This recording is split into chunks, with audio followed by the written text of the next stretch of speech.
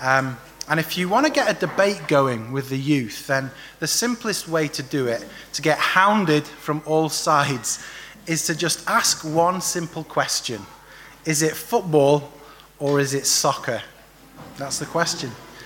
And you'll just get absolutely hounded. So there's those who think it's soccer, those who think it's football, and there's those that just roll their eyes like, oh, here we go again. What's this about? No one really cares.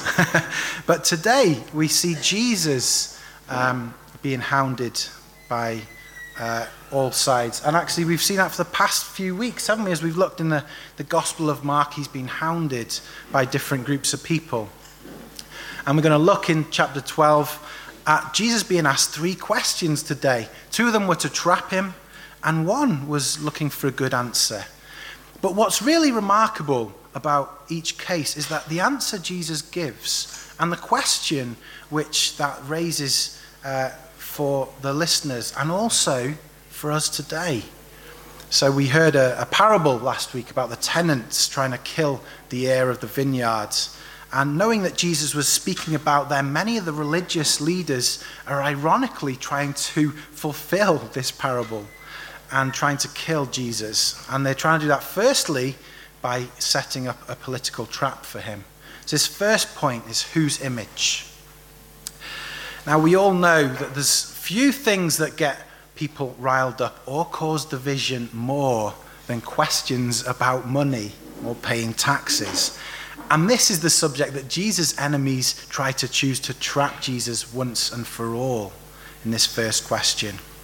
And especially for the Jews in first century Palestine, talking about tax was like the Brits talking about weather. They talk about it all the time, especially when it's raining or has just been raining. But anyway, the Jews, they hated the tax in Jesus' time because they were living in the land that God had promised them, only to have the Romans ruling over them. And now they were expected to pay tax to Caesar, this foreign king. So taxation was an issue where feelings ran very high. And we've seen previously that the chief priests, the teachers of the law, and the elders have tried to trap Jesus, and they failed. So now in verse 13, they've sent the Pharisees and the Herodians. Now this is an unusual coalition of people that have come to Jesus, and maybe they think that that's going to be a good trap. But on one side we have the Pharisees who live in strict obedience to the Jewish law and who are opposed strongly to the Roman rule. And then we have the Herodians who are only in power because of the Romans. They've been put there because of Rome, and so therefore they're completely loyal to Caesar. And I wonder if the Pharisees have invited them along so that they could be witnesses against Jesus to the Romans. And also in the background, listening are the Zealots. They don't believe that taxes should be paid at all, and they really want to get rid of the Romans. They're looking for a catalyst, something to set off the powder keg to cause trouble. All right, so going back to football or soccer, imagine you're being approached by a Manchester City football fan and a Manchester United football fan, and then you're asked, which is the best team in Manchester? You can't win, can you?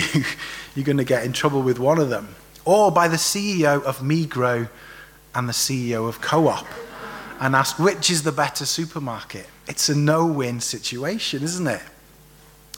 So then, which party will Jesus fall foul of? Is he going to get himself arrested or killed? The Pharisees will tell the crowd he's a traitor and call for his blood, or the Herodians will arrest him for treason and execute him. So verse 14, they want to set a trap in his words, so they start by doing this by flattering Jesus. And they came to him and said, "Teacher, we know that you are true and do not care about anyone's opinion for you. You're not swayed by appearances, but truly teach the way of God." Now, it's an interesting thing for your enemies to say to you, isn't it? That you tell the truth all the time. But this is how they were going to try and trap him out. So they know Jesus is going to speak the truth no matter what. And actually that's good for us because, if even his enemies know that he's trustworthy, then we can trust in what he's saying. We can trust in what's true. And if you're not a Christian here today, then I want you to just look at this. Those who are trying to trap him, They know he's trustworthy. They know that he's going to tell the truth. And they're relying on that to trap him, to try and get him killed. So I wonder how long it took them to word this question in verse 14. Is it lawful to pay taxes to Caesar or not? Should we pay them or should we not? What a question. They think they're finally going to catch them out. So he gives them an object lesson. He tells them to get a coin.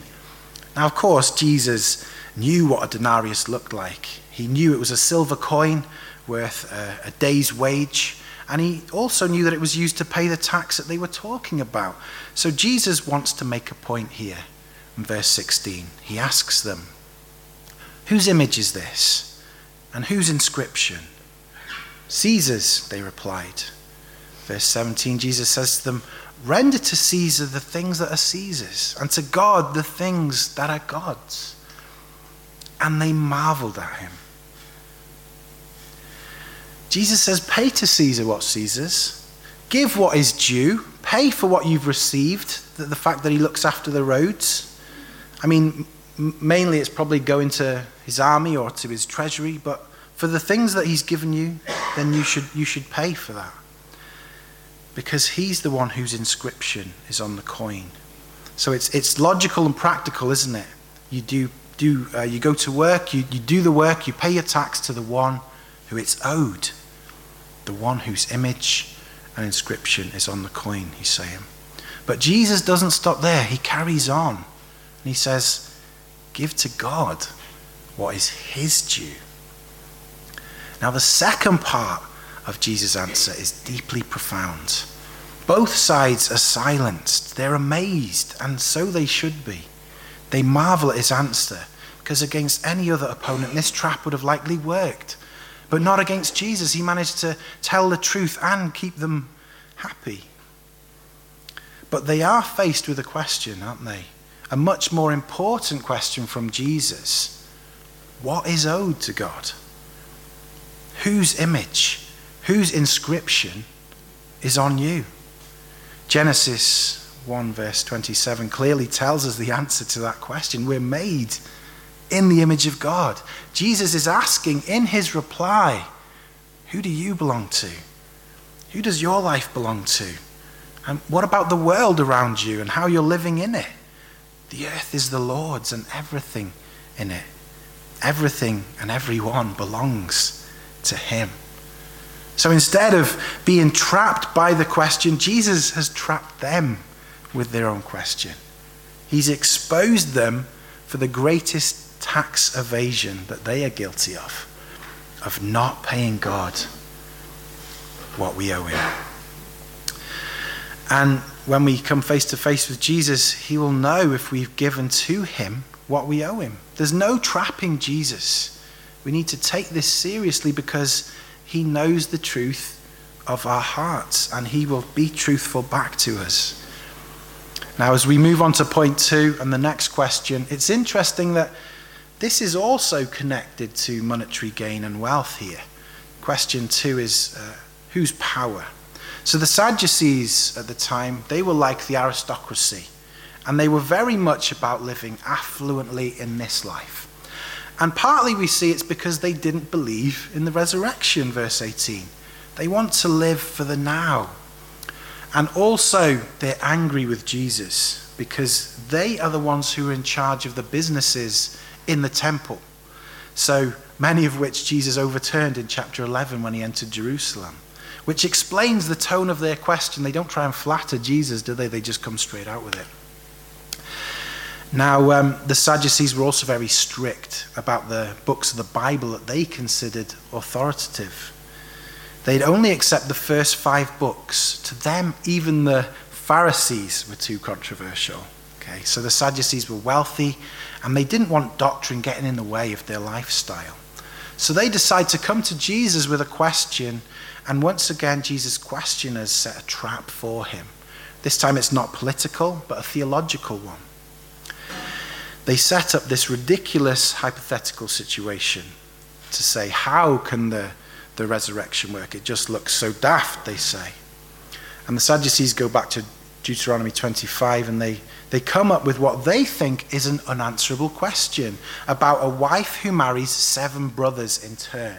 And to answer it, Jesus will have to either hold on to the law of Moses and reject the resurrection, or set aside Moses' law and hold on to the belief of resurrection. That's what they think that they'll have to do. So again, it seems like Jesus is heading into a no-win situation again.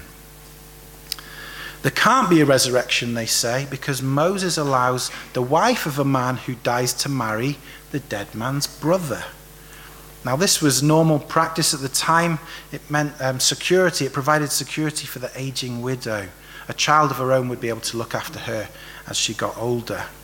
But the Sadducees do what many of us do when we come to a passage with preconceptions.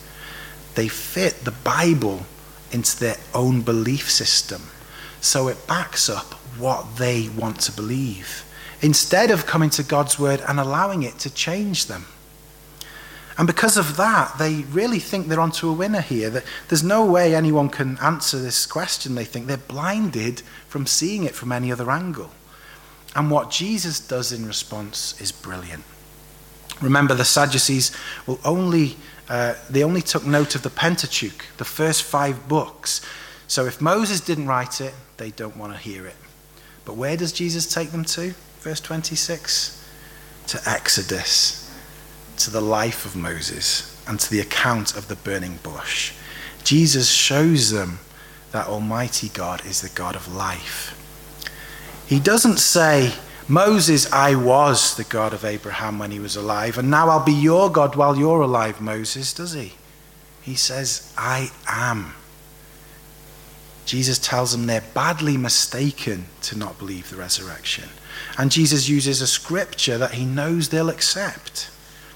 Jesus shows them in his answer who God reveals himself to be, not how they have made him to be or would like him to be in their own minds. And not only that, but Jesus goes on in verse 24 to say that if you leave out the power of God, then things like the resurrection will look unbelievable. They think that the resurrection is a continuation of this life, whereas Jesus tells them that it's life on a whole other level. Verse 25. So once again, Jesus' opponents become trapped by their own trap. They worked out the kind of resurrection that they believed in, and their wrong assumptions of the spiritual world meant that they couldn't truly understand the resurrection, and they couldn't see who God was revealing himself to be. Exodus 3 verse 6 challenges their worldview. What will they do with that now their worldview's been challenged? Where will they go from there? Which again raises a question for us to answer, doesn't it? When it comes to life, are we working out our own worldview, or are we trusting in God's word for our worldview? Will we understand the situation from how God puts it out for us? Or when it comes to our priorities, answers and meanings, where will we go to? Will we go to our feelings or our friends' opinions on Facebook? Whose voices are we going to listen to? So the Sadducees came to show their Bible knowledge and justify their earthly power. But Jesus shows their lack of Bible knowledge and tells them it's about God's power, shows them God's power. And that brings us to a different kind of question, the last question that Jesus gets asked today, which is point 3, whose love?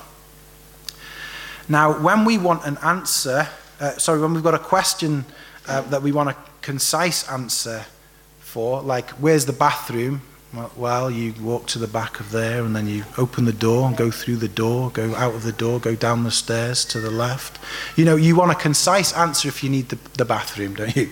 You don't want someone stood there for 15 minutes explaining the simple answer. Or how to use the coffee machine if you're desperate for coffee. You just want a simple answer, right? Well, here is a couple of concise movies. So this is a concise movie answer summing up Lord of the Rings. Group spends 9 hours returning jewelry. If you want the whole trilogy summed up, there you go, 9 hours of returning jewelry. And then the next one. This is The Lion King. After losing his father, a young boy joins a hippie group and becomes a vegan. It's an interesting summary, isn't it? There was also one I haven't put up there. It was The Matrix, and it was friends decide to spend less time online. But when we want an answer, we want it to be concise and clear, don't we? And when I asked Keturah to marry me, what she said was, "Of course." And it just left me hanging. Of course not. Of course you'll think about it. I wanted a yes, I wanted a yes. I didn't want to know, but I got of course. It was like, of course you will. I just hung there, and we want that clarity, don't we? Now, our third question today, we see another brilliant example of Jesus' question-answering skills. This time, summarizing and clarifying the law, the whole law, into 5 words. So in verse 28, we meet a scribe of the law. Now, it's possible that he was sent there by a superior, but if we look at his actions, he may have just been there that day. Because if you see what he does, if you look at the verbs in the sentence here, then we see that he came, he heard, he sees or notices how Jesus answers them in truth, and so then he asks his question. Now, if you could ask Jesus one question, I wonder what you'd ask him. Nicodemus and the rich young ruler both asked good questions, didn't they, of Jesus? So what does this scribe ask? Well, verse 28, he says, "Which commandment is the most important of all?" Now, this man was an expert in the law. He would have had lots of knowledge, but he didn't understand what it was all about. He wanted some clarity. And in humility, the scribe asks Jesus, what really matters? What really matters with my time and life? What should I be spending my time doing? And the man would have known the 248 positive commands of the law and also the 365 negative commands of the law. And he would have known every detail of those 613 commands. And he wants to know from Jesus, what does it all boil down to? What is most important to do? And again, Jesus answers in the way that would have struck a chord with his listeners, as Jesus quotes from Deuteronomy chapter 6, verses 4 and 5. These are verses that the scribe himself would have prayed 3 times a day. Jesus answered, verse 29, "The most important is, hear, O Israel, the Lord our God, the Lord is one." Jesus reminds the scribe the truth that God has revealed himself to be the only one true God before he tells him what is most important to do. Verse 30, "And you shall love the Lord your God with all your heart, with all your soul, with all your mind, and with all your strength." So Jesus teaches here that there's one God, and we're to love him with everything.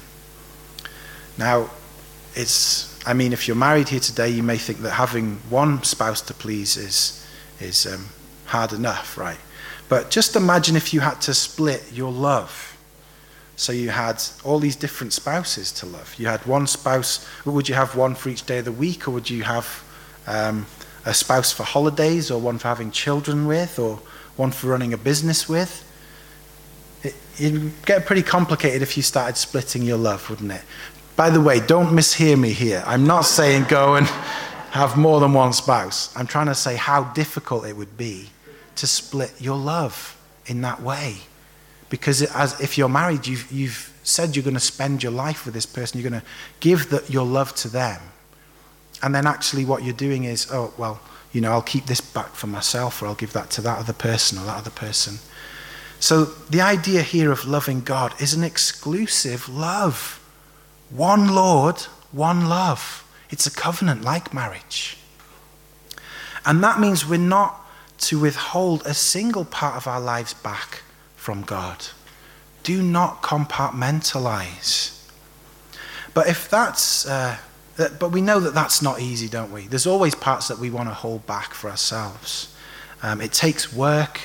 It's a battle in each area with our human desires, just like it's difficult in other relationships as well.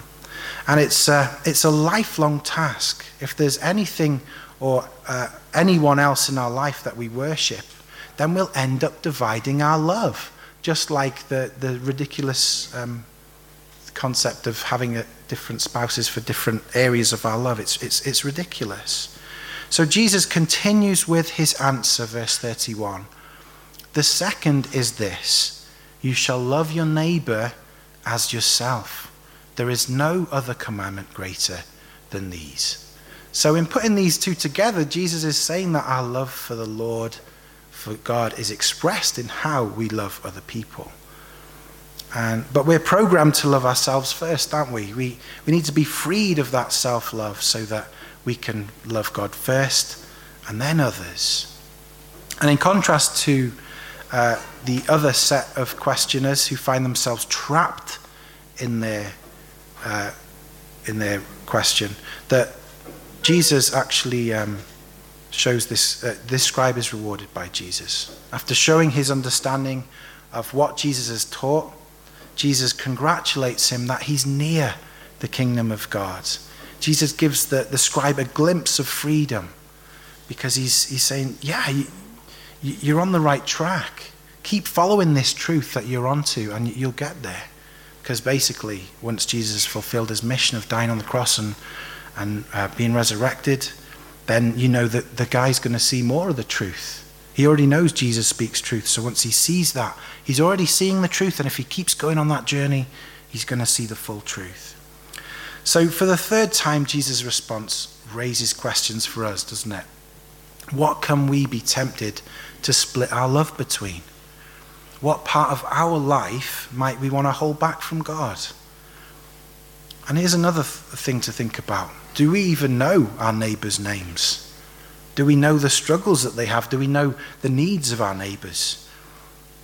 And let's just take a break from our neighbours. What about our brothers and sisters sitting around us in church today? Do we know their needs? Do we know their names? How would we like to be treated? And how would we want to be responded to? And is that how we actually treat those around us? Are we loving them as we love ourselves? So remember those 5 words that Jesus has clearly brought us to. Love God and love your neighbour. And as I conclude today, the 3 questions were asked of Jesus, and in his 3 answers, we're left with 3 questions to ponder ourselves. Do we pay what is owed to God? Do we pay what is owed to God? Do we let his revelation of who he is shape our worldview? And do we love God exclusively? Or is our heart split? Is our love split? So remember whose image you're made of, and let that shape how you love and live as you leave today. Jesus went all out to meet our needs, and we love because he first loved us, don't we? So let's be people who go out of our way to meet the needs of others. Thank you. Let's pray.